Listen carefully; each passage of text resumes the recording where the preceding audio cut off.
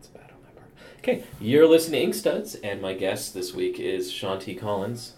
I guess I shouldn't say week because I'm not really weekly anymore, but I try my hardest. Hard habit to break. It is. Now, Sean, in the best sense of the word, for myself, there's a few people I think of as like generational comics journalism contemporaries, and I would say like you and Joe McAuliffe and some other folks. Like I feel like we all kind of came up.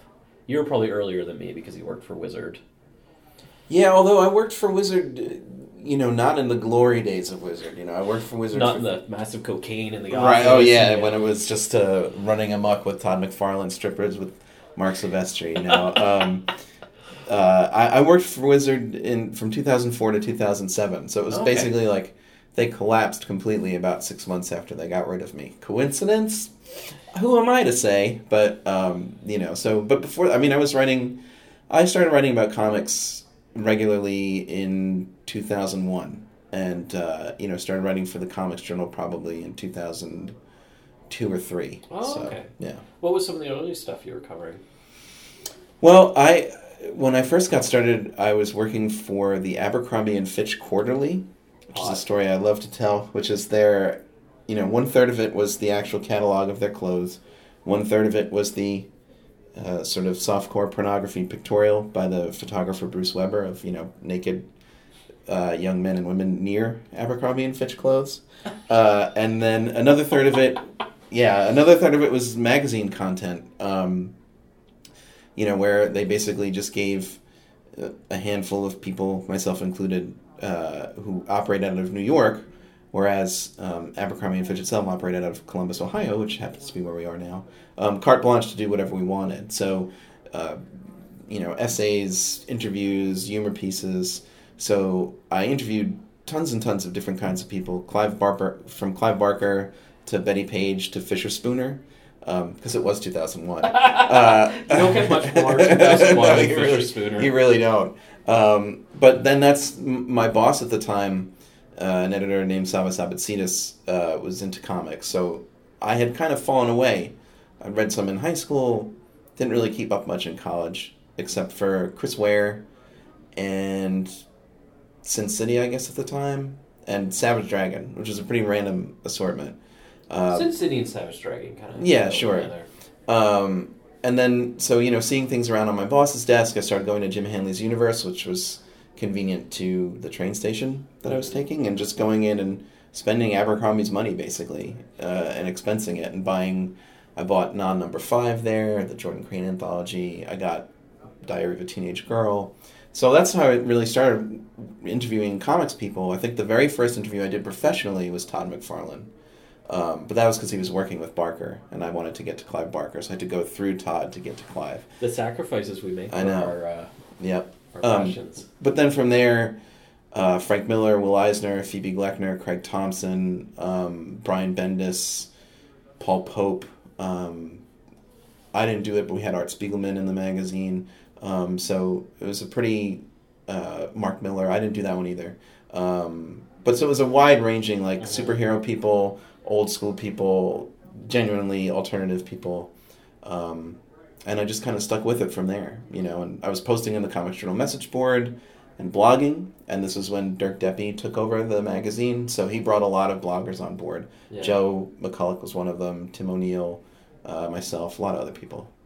Now I want to talk about Phoebe Gleckner, especially because that was an early thing for you coming back into comics. Yeah. Coming back to the fold. Because I know, following you for the last 11 years or so, is Phoebe's really one of your paramount influences as far as, this is what you want to see, this is what you really enjoyed, and you have the 33 graphic novels everyone should read. 33 greatest graphic novels of all time. Of all time. Yep. Until 2016. Right. And number one, of ruining it, I'm sorry, Sean, is Diary of a Teenage Girl. Right. And so I'm figuring with that, that book really had a profound effect on you. It did, yeah.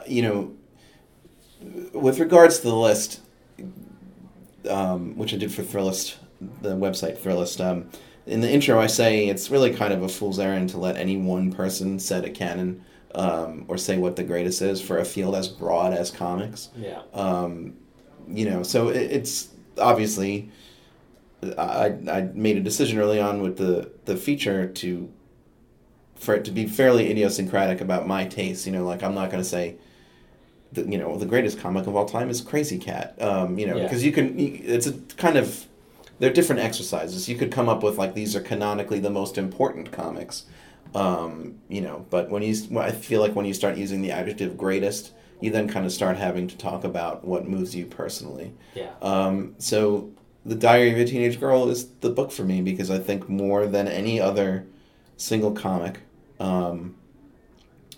it's the one I think about the most. It's the one that I use kind of as a North Star creatively, both in my own fiction writing and then just critically thinking about what I value in art. It's just, I'm stealing this phrase, I think, from Tom Spurgeon, our humble host here at Cartoon Crossroads Columbus. Where we are when yes, we're done here. Yes, but I think he referred to it as a tear down the sky effort, maybe just in an email that he sent to me, and that's really what it is. She laid it all on the line. I think the hybrid format was really daring and successful. Very successful. Because there are other hybrids, many others that try doing that same text journal mixed with comics that just...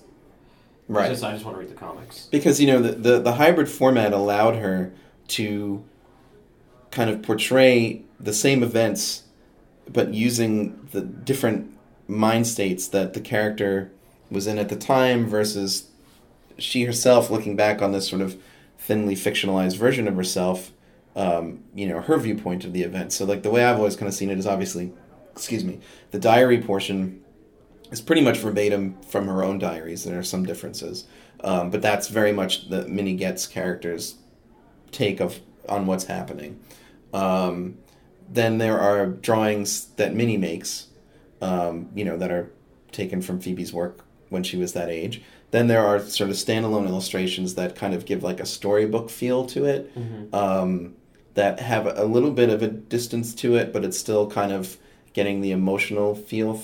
And then the comics, I think, are Phoebe the author looking back at Minnie the character and giving a sort of more objective viewpoint of what this was actually like. So it's less, the comic portions are less caught up in the moment of this, whatever, for better or for worse, were the 15-year-old's emotions, and sort of give a more dispassionate look back, both at her and at the adults who were victimizing her, and the friends who were victims and victimizers both at the same time. So the complexity of that, really, you can't sum that up by saying, oh, well, it's comics and it's illustration and it's prose. Like, it doesn't, yes, it is, but there's much more to it than that. There's another aspect to it that's when you read a book, you imagine in your head the situation, but when you go through that situation, you've imagined it, and then you get to the comic version of it, and there's like kind of how that juxtaposed versus your own expectations of what you place in that situation, what Phoebe sees in that situation, and can kind of less normalizes it. Right. The opposite. Well, one of the things that people stumble over, I don't know, maybe that's overdoing it, but it's certainly a question that's come up a lot in interviews with her and in writing about her work, because she doesn't play ball with it, which is, did this happen? Is this real? Is this autobiographical? And obviously, yes, I mean, it did happen. But she's hesitant to say so. The point she's trying to make is that this person that she was when she was a teenager might as well be a separate person from who she is now, but there's continuity. And, her version of events is different from the version of events that her mother or the Monroe character, who was a real person, might, what they would say. So creating a Minnie instead of saying this is Phoebe, doing all these different things, is her way of addressing how difficult it is to access, like, this idea of the truth about what Yeah. happened. Yeah. Yeah, and I think like it's voyeuristic to like in a way of wanting to know, is this real? Mhm. Because kind of the point of the story is whether or not it's real. This happens, Right. and there are many, many, many more young women who have similar, worse possible stories. Mhm. And I think that's one of the strong factors of this is it's in every person's story in a way. Yeah, I mean, there's a universality to the book that belies the specificity of the personal situation, the specificity of the setting and the period. I mean, all that stuff is very distinctive. The fact that it's her mom's boyfriend, the fact that her father and her past stepfather also have these weird roles in her life. San Francisco, the 70s, Rocky Horror, drugs, Aileen Kaminsky, all this kind of stuff. Janis Joplin, David Bowie, Iggy Pop. Yeah. But it's not. That stuff adds to the story and enriches the story, but I think you see from the people who sort of freak out over this book that it doesn't. You don't need to be so rooted in her specific experience in this sort of voyeuristic way to get a lot out of it, because the emotions and the circumstances translate beyond her specific story. So, through the process of working on the Abercrombie and Fitch catalog magazine, you found yourself getting more into alternative, independent, small press. Yeah. I can't remember, was it after that they went to Wizard? Before that? It was after that I went to Wizard, yeah. Were you, when you were at Wizard, were you trying to cover more of that kind of stuff? Or? Yeah, and we did. I mean, I really don't read very many superhero titles anymore, but I mean, I was reading them for a long time. And so, I didn't mind writing about that stuff. But for sure, and there was sort of like a little bit of a quorum that formed when I was there, of people who were interested in alternative comics and independent comics, and we were able to get the stuff into the magazine. There was a section called Secret Stash that was like 2 pages every month that had it would be a big feature on a specific book, and then there would be a sidebar where we could talk about other stuff, and then there was also it was called Bookshelf, that was like graded reviews of graphic novels and collections, and we got stuff in there too, because Wizard has a bad reputation that in many ways it deserves, but certainly while I was there, the bad people, and I don't mind saying that they're bad people, they were bad people, were concentrated on the business end, which we called upstairs, because it was a 2-story building and they all worked upstairs, and downstairs was where editorial and design and research worked, and everybody there genuinely did love comics, and didn't see it as a stepping stone to some other thing. Yeah. And even if our tastes were different, these people cared. They cared about the creators. They cared about the history. It wasn't as sort of fanish as even what you get today with people talking about like the Marvel Cinematic Universe. It was, there were, so even some mutual respect. Right. So people who are higher up on the editorial food chain, who might not necessarily have been into this stuff, recognized the enthusiasm that we had, younger staff members, and recognized the value of this work and getting it in the magazine. So it was important to them to maintain relationships with Fantagraphics, Drawn and Quarterly, Top Shelf, Ad House at the time, Picture Box, all the publishers of the day. Mm-hmm. We were constantly reaching out and getting involved and getting that stuff in there. I mean, I had Kramer Zerg 5 in Wizard, so as far as I'm concerned, I did all right. That's your mic drop. Yeah. And for folks that don't know, because Wizard is in some ways such a so many people, they even listen now to the show. That's ancient history in comics. Right. Yeah, all that exists now is this sort of fly-by-night convention company that has the name, but I don't think any of the same personnel. And is it still owned by the same guy, or did he? No, he cashed out. He may have Gareb Shamus is the name of the guy, He also bought a fighting league, which he also ran into the ground. It was really pretty catastrophic. I didn't know about the Oh yeah. It was almost like Marvel in the 90s. They overexpanded. Yeah. People with Marvel in the 90s, people were like, oh, it fell apart because it sucked. And it's like, well, sucking didn't help, but Marvel fell apart in the 90s because Ron Perlman bought, trading card companies and all kinds of stuff. And they tried to start their own distributor company that wasn't ready to distribute them. Right, and I think Wizard was the same deal. They overexpanded with conventions, and Gareb took all his money and put it into this fighting league that was a disaster. I love it. Yeah, it was really amazing to. I mean, it sucked because I lost my job, but it was astonishing to watch it unfold in real time. Was writing always a passion? Is this like, you're in university, I want to write, this is going to be it? No, not really. I did a lot of writing in school. I guess most people do. I was a film studies major, though, and I guess that's an important distinction to make, because I went to Yale, and the film studies major at the time was relatively new. This was from 96 to 2000 is when I went, and kind of frowned upon. So it was film studies rather than film, because the sort of snobby line that the film professors got was like, Yale is not a trade school. They didn't want to show people practically how to make films. They wanted to... Yeah. It was criticism in theory is really what you learned. There was some hands-on stuff, but not a ton. And... if I didn't really have it bad compared to friends of mine who were into comics at the time and wanted to pursue that, but had to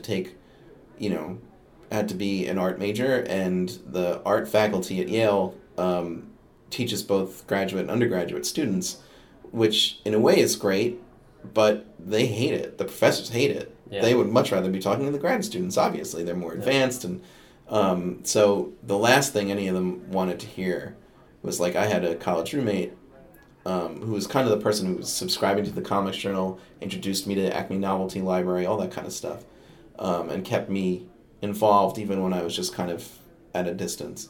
The last thing they want to hear from this kid is, like, I want to draw comics. The comics? The difference between then and now is just, it's astonishing. It really is. Now they publish most of Ivan Brunetti's. Yeah, it's wild, and that was that wasn't that long from when I went to school there, but the change was just so dramatic. Yeah, but it was like 2006. I think this book came out. So when I graduated, I wanted to get into film, so I worked as a production assistant on a bunch of indie things in New York, and the biggest thing that I worked on was a show called Big Apple, which was what David Milch did in between NYPD Blue and Deadwood. It only lasted for like 6 episodes, and I was never on set. I was just in the production office. And then I bumped into, it was really coincidental. I bumped into an old friend who went to both my high school and Yale a couple years ahead of me. And he was like, "You still write?" Because I was in a sketch comedy group also, and I did sketch comedy writing in school. And he was in the group for a while. We had a little bit of overlap. And he was like, "I'm working at this place." He gave me his Abercrombie & Fitch card, and he's like, "If you're interested in writing, drop me a line." So I kind of fell back asswards into all of it. And just as time went on, developed more and more of a kind of fixation on writing. Because one of the things I always admire about you is your ability to keep writing, because you don't slow down. And I guess at this point it's out of necessity, because that's your livelihood. You're a writer, you're freelance. But for me, it's very difficult to sit down and write and be able to do so much and have that productivity. Did you build up to that, or have you always been like... Yeah, no, for sure. Like, I can cite things in the past where you had to develop discipline. Like my first year in college, I was part of a program called Directed Studies, which was their way of saying the Western canon without saying the Western canon. So I had to write a paper every week for my entire freshman year. And because I'd never been to college before, I didn't realize that was like outrageous, But by the time the end of my sophomore year rolled around, I was like, what the fuck was I thinking? So I did a lot of writing then, and when I started blogging, in the early 2000s, there came a time when I started writing about comics. Again, very seriously. You know, I fell in and out of it because when I was at Wizard, I wasn't allowed to write about comics. I kind of switched to horror film. And when I got back into writing about comics online, I did 3 reviews a week, every week, for I think 2 years. And so that helped. But I'll tell you this. I always was one of these people who liked having written. I didn't really enjoy writing. And I could do it, and I could do it pretty, in a pretty disciplined way. But 2 things really changed that. One was starting to write about television regularly, because there are times when you don't get a copy in advance from the network, and your publication wants the review up as soon as possible, so you're watching a show from 9 to 10. 10 o'clock it's over. By 11 o'clock you have to submit a 1,000-word review. And there was a period where I was reviewing Game of Thrones for Rolling Stone and Mad Men for Wired, and they overlapped for weeks every spring. So I was watching Game of Thrones, writing about Game of Thrones until 11, watching Mad Men from 11 to 12 that I had DVR'd, and submitting, and then writing about Mad Men from 12 to 1 and submitting that to Wired, which was on West Coast time. So when you do that, you develop you can't get writer's block. You have to sprint. Yeah, so you just start writing one idea, and then once you've written one sentence, a paragraph sort of forms around that, and once you've written a paragraph, a few more form around that, and then you have it. And then as I went full-time freelance 3 years ago when I got laid off from my 3rd job by the time I was 33. And it was only after that I realized, not even that long ago, probably sometime in the middle of 2015, I realized, I actually enjoy writing now. Yeah. It's not just finishing things and being done. I actually enjoy the sort of physical and mental process combined that writing is. Just thinking about things, figuring out how to say shit. I just enjoy it. Being in touch with your emotions. Yes. You kind of have to be. And maybe that's something with me, because I'm pretty blocked. You're very reserved. Canadian. That's been my excuse for everything this week. Is I'm Canadian. Deal with it. Just so folks know, we're recording this interview at the second year, the weekend CXC, the Cartoon Crossroads Columbus. Mm-hmm. I get it right. And so in the process, Tom Spurgeon, the festival director, is that his job title? Has given up 2 study rooms in this library to myself and Gil Roth that does... Virtual Memories. Virtual Memories, yes. We each have a little room, and it's this white cubicle that, Sean, you likened to a scene from The Master. Yeah, I feel like we're going to do a little informal processing. There we go. Yep. So at the end of this, if you don't hear from Sean again for a long time, it's not my fault. Yeah, I'm in the time hole. He made those choices himself. That's right. So I'm just thinking about kind of your involvement with comics and the constant review if you're doing 3 reviews a week. That was for Robot 6? That was just for my own personal blog. Yeah, I was doing Robot 6 too. I forgot about that. Yeah. So that was that too. And was still doing reviews for the Journal. And I'm wondering when there was a change with that, where you kind of stepped back, and what that was. I guess there are a couple things. One is just that TV writing pays better. And, particularly when my daughter was born, and then when I went full-time freelancing, I just kind of had to go where the money was. And then TV also got really good. So, that helped. I mean, that's why I started writing about television. That was weird too.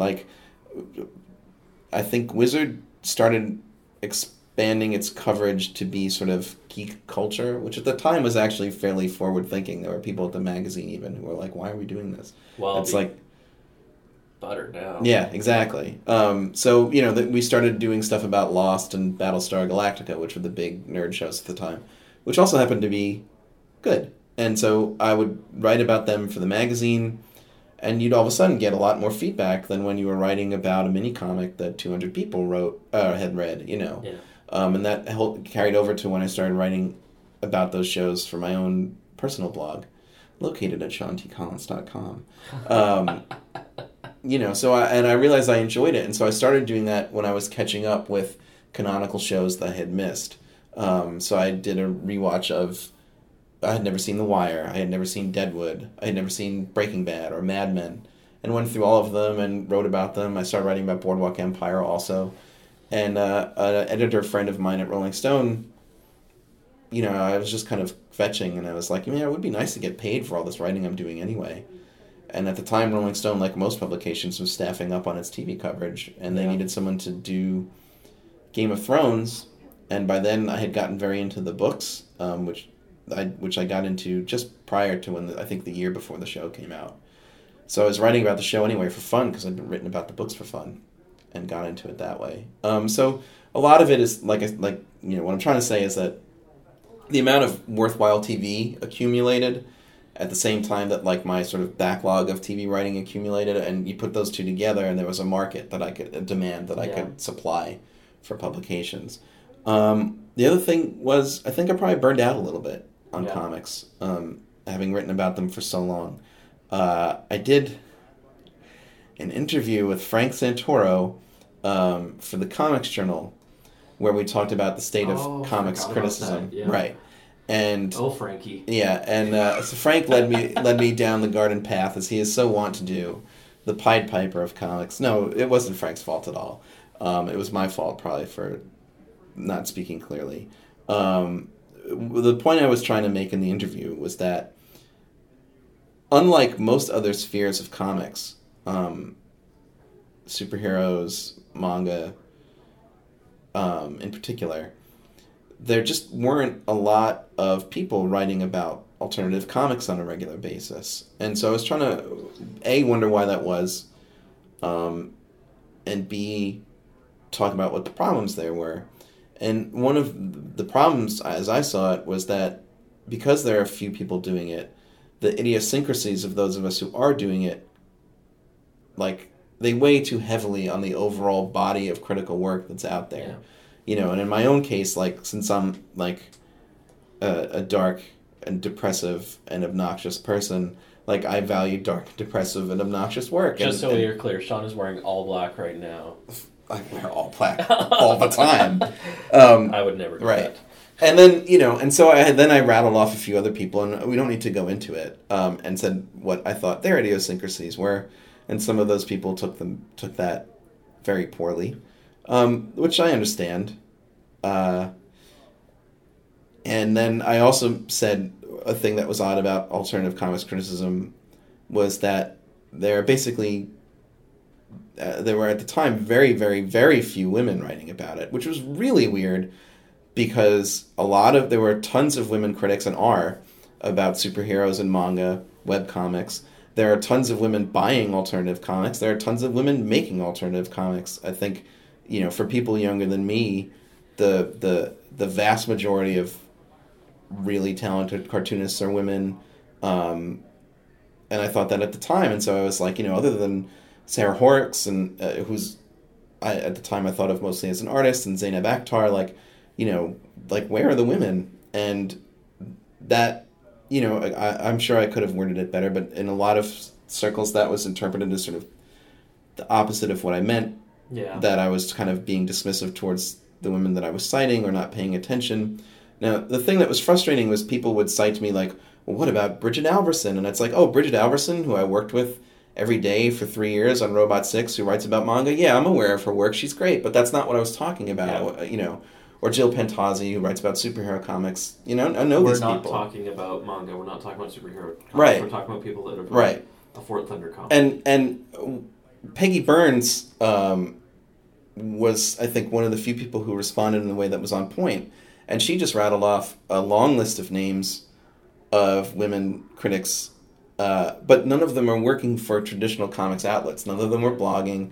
None of them were at the Journal or Like know, your Nicole Rudicks. Nicole Rudick at the time, I was like, where'd Nicole Rudick go? And it's like, oh, she's editing the Paris Review, moron. And I was like, oh, shit. But yeah, Nicole Rudick, for example. But people from The Guardian, The Globe and Mail, like, a lot of them were for papers from other countries that I hadn't just been as familiar with. Yeah. You know, because the comics coverage in the States, you know, the best known stuff, like, say, at the Times, I think is kind of woeful. And or was at the time, and wasn't really focused on alternative comics anyway. But that was really on point. Peggy's point was that, like, there are plenty of women writing about it. They're just not doing it in this sphere. And that was what I was trying to get at with the interview, was like something that we're doing as the alternative comics community in comics. The institutionalization. Yes, has made this unappealing, you know, for women, even in ways that even superhero comics aren't. You know, which is, I think, the opposite of what people might have thought. A lot of that's changed now, fortunately. But that experience, it was so sour that I kind of just drifted away. Because I take things with comics way more personally than I do with television. Yeah. Because comics, I feel in my blood in a way that I don't with TV. Because TV is huge. No one's writing a review. I mean, maybe if you write for the New Yorker. You're not going to a convention and talking to one of the head of, of, you know, whatever, AMC, but meanwhile Eric Reynolds is just down the hall from us. Right, yeah, I'm not going to go bump, like, I'm right about TV. You don't go to some TV convention where you get drunk with David Chase. Like, it just doesn't work that way. And you have no expectation that they're going to read your work or give a shit, you know? And so you don't feel like you're shitting where you eat. Yeah. And so the fact that a lot of people in comics said, hey, Sean, you just took a shit where you eat. I was like, ugh, I didn't really want to have to deal with that anymore. So now, generally, when I write about comics, I came back to the journal for a while and just fairly quietly for like 4 or 5 months wrote for them on a regular basis. But now, for the most part, when I write about comics, it's for more mainstream publications, you know, where I don't feel... And you're very specific in what you were choosing to write for by that point. Someone told me that you're not just taking like general stuff, like you had specific works you wanted to cover, specific artists you wanted to cover. For the journal, you mean? Yeah, later on. Well, I did an interview series, but no, that was actually before that, I think. I had been doing an interview series just about sort of up-and-coming cartoonists called Say Hello, where I talked to, I'll try and think of everyone, Elle Nichols, Julia Gaffer, Aidan Koch, Heather Benjamin, Noel Freibert, Simon Hanselman, but then that wound up being like obviously a huge deal that we turned into a feature, because I was like, this, you know, because I think it's when he came out as as a cross-dresser, which is what he calls himself, and so we felt that sort of merited sort of bigger treatment. That one, as a peer, I read that like, oh man, why didn't I get into that? Because I interviewed Simon like 6 months before that, and we had a fun interview. But I'm like, fuck, just like I could have done a better job. Well, I read that and I'm like, Sean, kudos. That's something I should have done. It's easier to ask awkward questions over email than it is like you know talking to someone in real time for sure. So I don't take any credit for that. And he was also just ready to talk about it. Yeah, you know. I loosened him up for you. Thank you. But yeah, well, nowadays when I write about comics for more mainstream stuff, there generally tends to be some sort of topical or sort of wider hook, you know. So like I interviewed Phoebe Gleckner for the AV Club when the Diary movie came out. I interviewed Alison Bechdel for Rolling Stone when the Fun Home Broadway play came out. You know, I did a whole feature on Mike Mignola and the Hellboy and BPRD stuff, but that's because it's Hellboy. Yeah. That was for Grantland, and they're like, everyone knows that, so that's fine. Yeah. There are exceptions. There are exceptions. Like, I did a big interview with Dan Clowes about Patience, because he's Dan Clowes and he's famous. That, you know, just a very well-known cartoonist. There's no hook beyond that. And I did a similar one with Dame Darcy, and that was for the New York Observer, which is the paper that's owned by Trump's son-in-law. The editor-in-chief, Ken Curson, is an interesting guy. He ghost-wrote Giuliani's biography or autobiography, but he was also like a punk kid in Chicago growing up and was super into comics. So he knows a lot of comics people from way back, and he has like Dan Clowes originals, and so I pitched Dame Darcy, and my editor pitched it to him, knowing he's like kind of their comics person. He's like, "Oh, I know Darcy. Yeah, sure, that sounds great." So that's so weird. It's very weird. It's a weird world. And that was the same place that had that horrible Crumb interview, right? Yes, it was. It was. That was.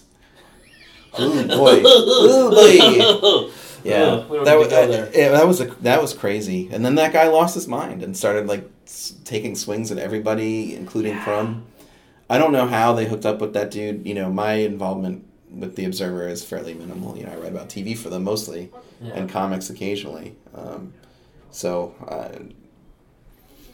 Now, the term peak TV, you use it a lot. Mm-hmm. Do you hate the term? I'm not really nuts about it. You know, peak TV was coined by John Landgraf, who's the head of TV at FX, and which has been a very successful network in this sort of new golden age era. And because he talks so candidly and directly to TV critics at the TCA, the Television Critics Association, they have like a big kind of, it's almost like a con, but it's, you know, press only. Yeah. And prose only. His pronouncements tend to get taken very, very seriously. And, you know, peak TV just basically refers to there's a fucking shitload of television, scripted television. Yeah. Hundreds and hundreds, like 400 or 500 scripted shows, which is completely unprecedented. And I don't think it makes as much of a difference as people think. It's harder to get eyeballs on any one show. I guess that's true. But it's also more likely that shows without a lot of eyeballs on them will sneak by and get a decent run. Like *Halt and Catch Fire*, which I did a big feature on for Esquire this summer. I'm going to say I didn't watch the show for a long time. I was like, oh, this is the last thing I want to watch the show on, because I grew up in the 80s and my dad had a Commodore 64. Right. You know, I had no interest in, like, you kept going on about it and kept going on, like, okay. So right before the third season started, I watched the first two. Mm-hmm. All right.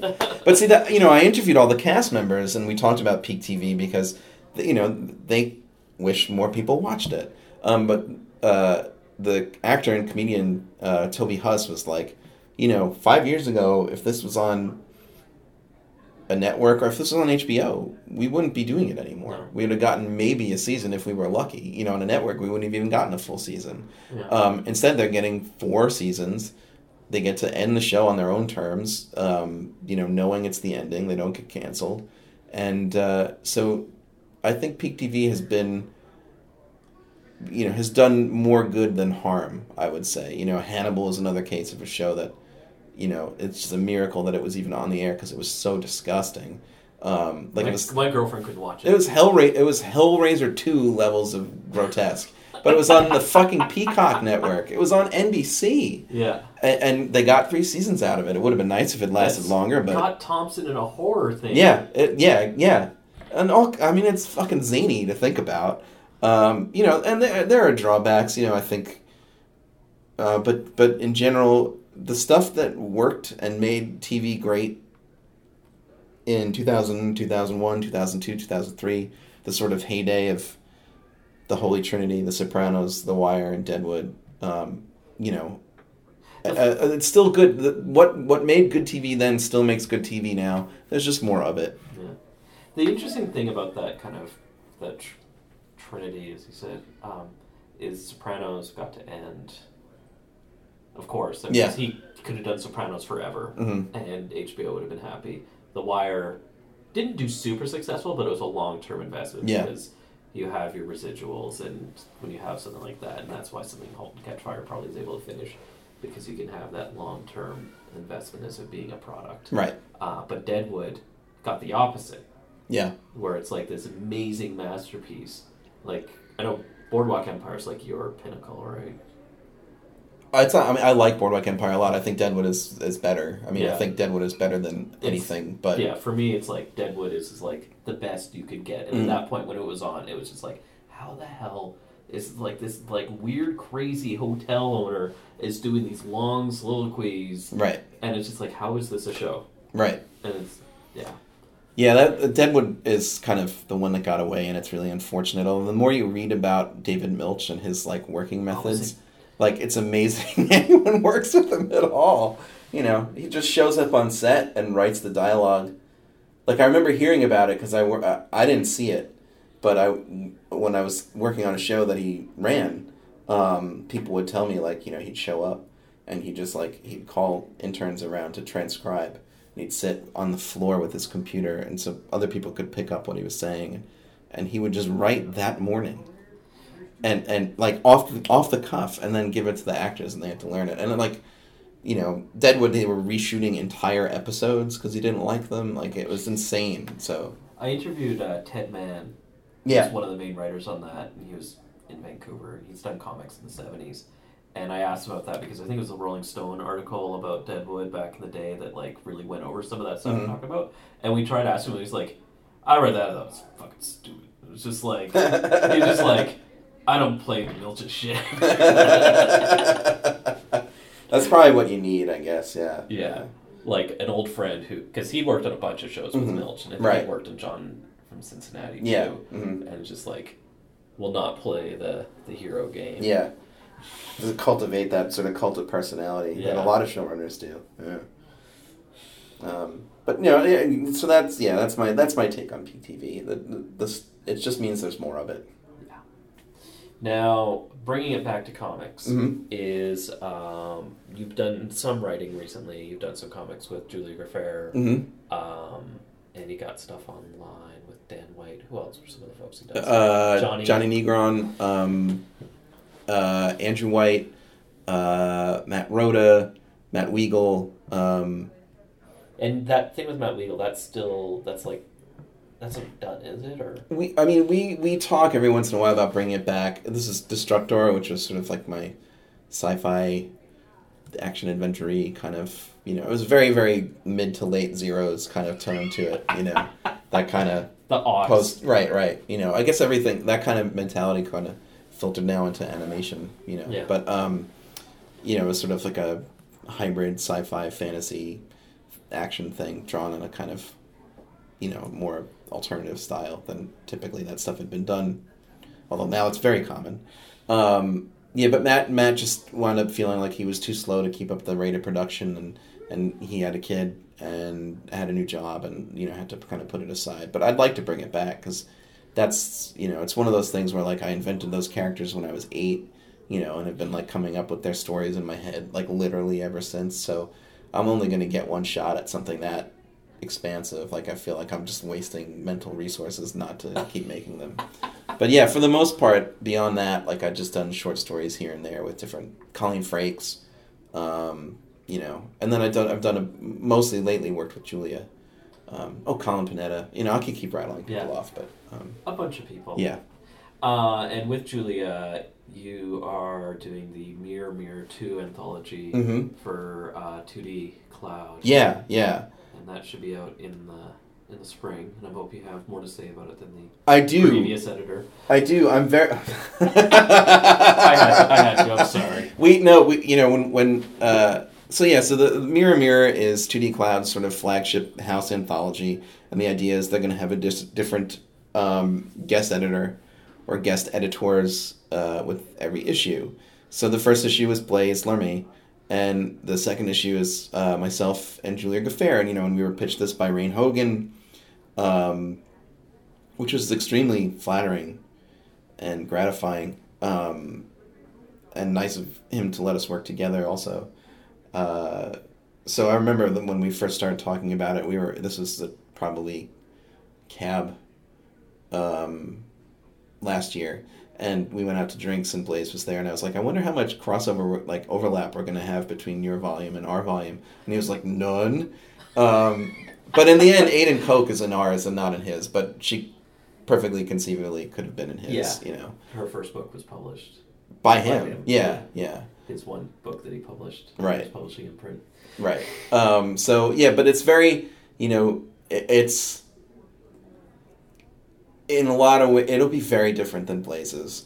You know, ours will be like very, very black, just color wise, and like you get Blaze's and it's like white, and they have this kind of fold out airy cover, and you know, it's very it's very loose. And you know, Julia and I, when we first got this idea, I think we went out to the best bar in our neighborhood, which is like this kind of. It's that fake speakeasy, you know, where you go through like a bagel place and then you open the phone booth door, and in the back there's like people in fancy suits making cocktails and stuff, and so we got like the strongest like stouts that they had, which were pretty fucking strong, and we got really loaded, and we made just sort of like a wish list of people, like, how about we get Clive Barker in our anthology, Al Columbia, Chloe Peen, who's the fine artist that Julia loves a lot.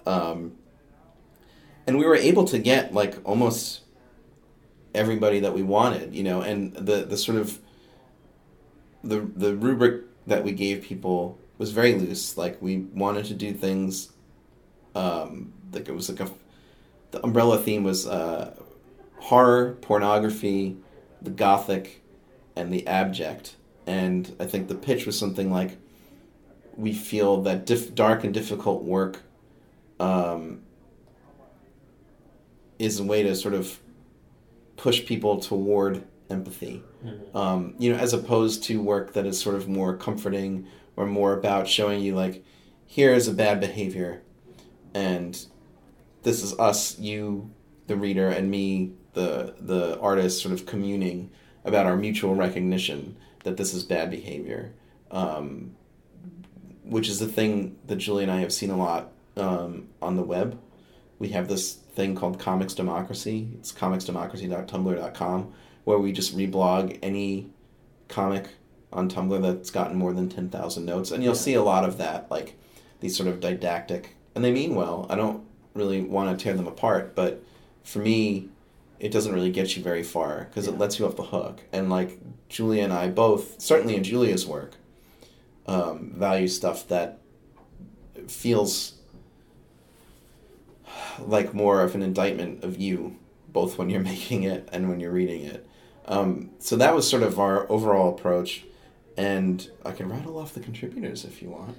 Let's do that. Okay. Let's really like do the opposite of my experience. So yes, it's edited by Julia and myself, and it features new and unpublished work in alphabetical order by Lala Albert, Clive Barker, Heather Benjamin, Apollo Kako, Sean Christensen, Nicole Clavalou, Al Columbia, Dame Darcy, Noel Freibert, Renee French, Megan Garvey, Julia Graffer, adapting an old French sort of what is it, symbolism or heraldry? It's like a medieval French text by an author named Claude Paradin. Simon Hanselman, who's drawing Megan Mogg strip that I wrote. Aiden Koch, Laura Lannis, Celine Liu, Una Morales, Moo, Johnny Negron, Chloe Peen, Josh Simmons, Carol Swain, and Trungles. And there's an introduction by a writer who we really like named Gretchen Felker Martin. I'm excited to hear Carol Swain in there. Yeah, me too. That was really important to us both. I mean, there's a few things I could say here. One is that we really... I know that I'm proud of the age range in this book. I think our oldest contributor, Nicole Clavalou, who's an incredible French cartoonist and erotic artist. She's 76, and I think our youngest contributor, Laura Lannis, just graduated college last year. I think she's 23. Wow.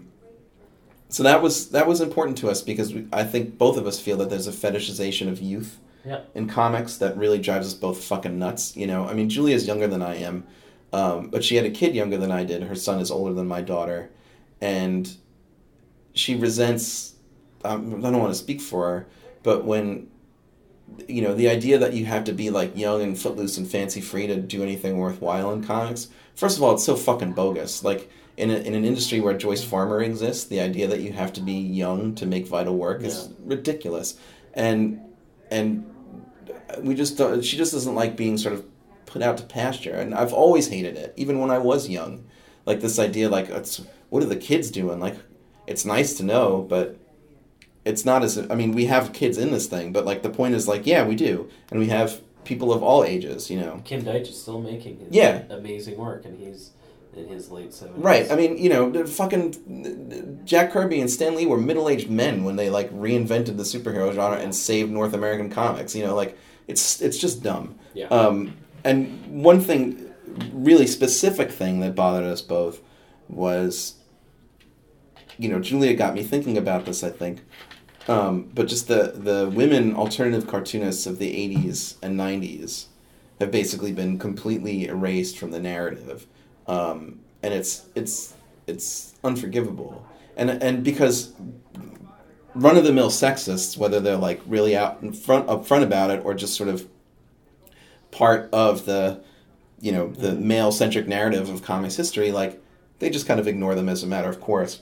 But then also, for younger people who are very interested in women making comics and broadening the sphere of who makes and who reads comics and the tonal range and the genre range and the subject matter, like there's a narrative that all happened after basically 9/11. Manga, there was a manga boom, and all of a sudden women are making web comics, right? Like no one had ever done it before, and it's like, you know, tell it to Dame Darcy and Megan Kelso and Julie Doucet and Phoebe Gleckner and you know, and a bunch of people that we, you know, Renee French we have in here, and Dame Darcy we have in here, and Carol Swain we have in here, because that work was important to me, and it's been important to a lot of people, you know, women, but certainly not just women, and you know, so we wanted to include those people alongside younger people like Aiden and Laura,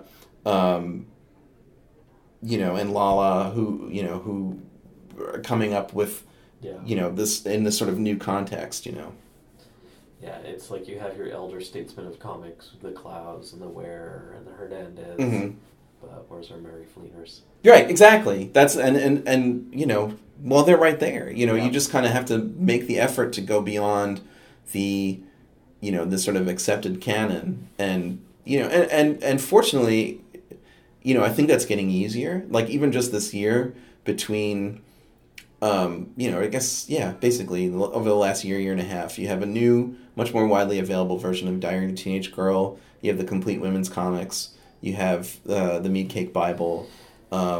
You know, the thing with the women's comics is that it's so financially inaccessible. That's for true, me, and that's the challenge. Like, that's true, but I mean that is true of a lot of things in comics. Yeah. You know, it would be nice maybe if you could break that down into more, you know, artist-centric collections. And there or something, is stuff that's coming out where you'll see artists where they'll do complete works of someone's stuff. There's some names that are escaping my head right now that I could say specifically were Fantagraphics collected all of women's stuff and did a book from the underground. Yeah, I think they did. They did Mary Fleener, didn't they? No, Mary. They published a Mary book back in the 90s. But it's like a snapshot, and she's done a bunch of stuff since then. But it's like it was in the 90s. Oh, okay. I thought it was more recent. I don't know. She's working. I think she's working on something new. Okay. Yeah. And you know, but like Dame Darcy is a great example. That just came out, and that's basically everything. It's a big book. Yeah. You know, I mean, some of it also, a lot of things fall out of print. Like I don't know if you wanted to look at Artichoke Tales by Megan Kelso, which to me is a really important book. I don't know if you could find it now. It may or may not be in print. No, they reprinted Black Queen of the Black. Yeah, well, because that was originally published by Highwater. Yeah.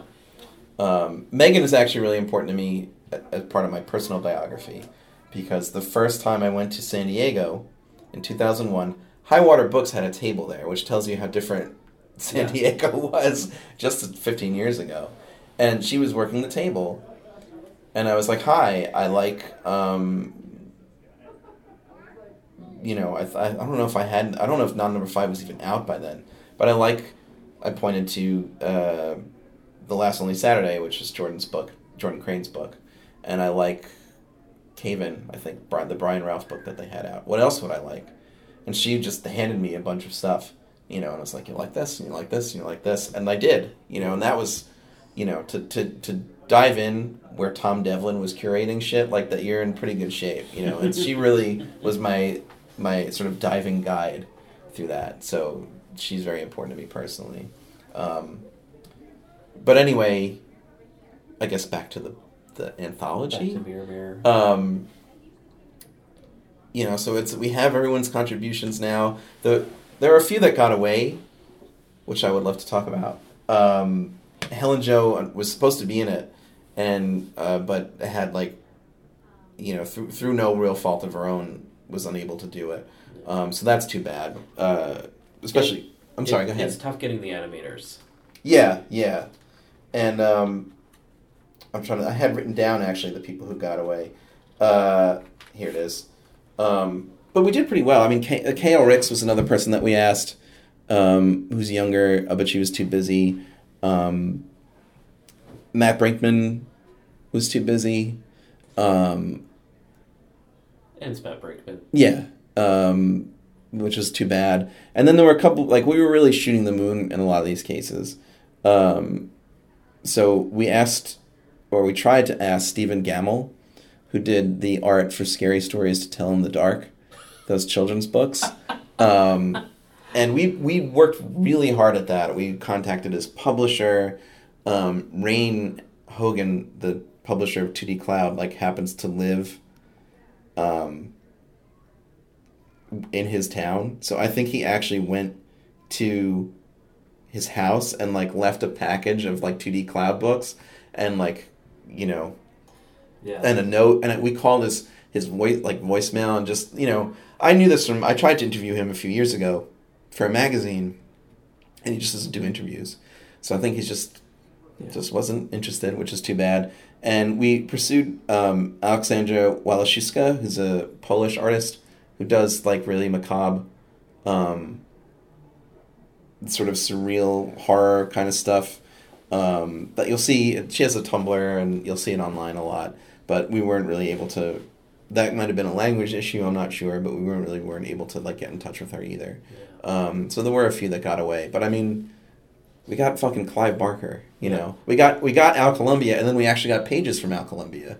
So good for us. He was dutifully working on Yeah. Yeah.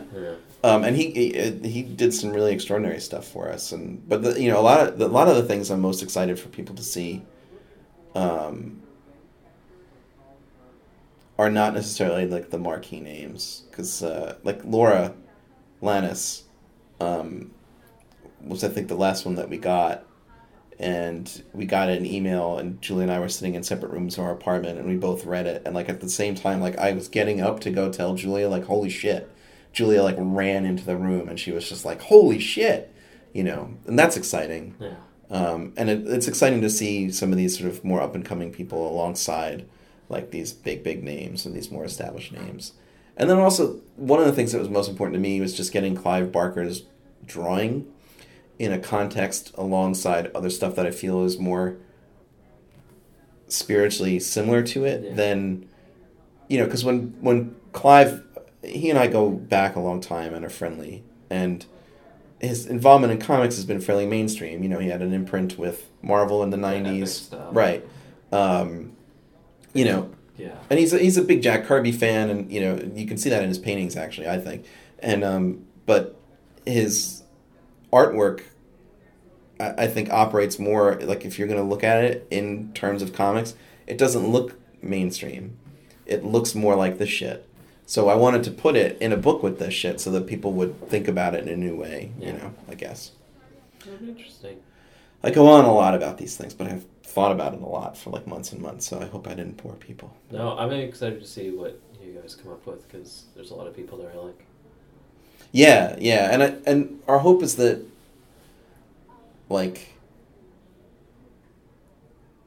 if you like any of these people, you'll like this. We just wanted to make a book that kind of spoke to us and our interests, and because I think there's a space for responding to the way the world is right now with art that is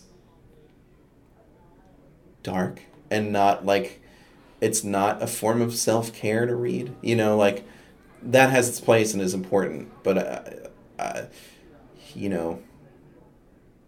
it's just the goth in us just wants stuff to kind of reflect that is reassuring to me in a way, like the hopelessness of that stuff, like to feel it echoed and feel that other people feel it.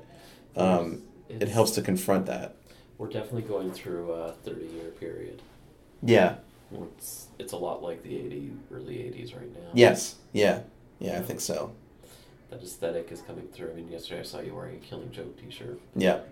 Well, one of the big influences on us when we were first planning this, there's a music critic named Chris Ott, who I'm friendly with. A lot of people are not friendly with him, to put it mildly, because he's kind of he's not an enfant. He's older than I am. He's an adulte terrible, and he writes a lot of screeds about what's wrong with music and stuff, or music criticism in particular. But he's also just a really crackerjack critic and historian, and he did a piece on goth, where the point he was trying to make was a lot of the people involved in early goth, especially like Susie Sue, were there at punk from day one. Yeah. As involved in punk as John Lydon. And they saw what they had hoped was going to be a positive movement kind of become in A, like a uniform that people could wear and very conformist, and B, like associated with aggression and macho speed and slam dancing and spitting on people and getting in fights and kind of falling apart and being commodified on one end and just being meaningless on another. And goth was their attempt to redig the underground and access those emotions about this failure of this movement in a thinking way, so like, so for people who couldn't get into oi, or whatever, like, where do those kids go? Well, that's where they went. And like, that's kind of our approach too, I think.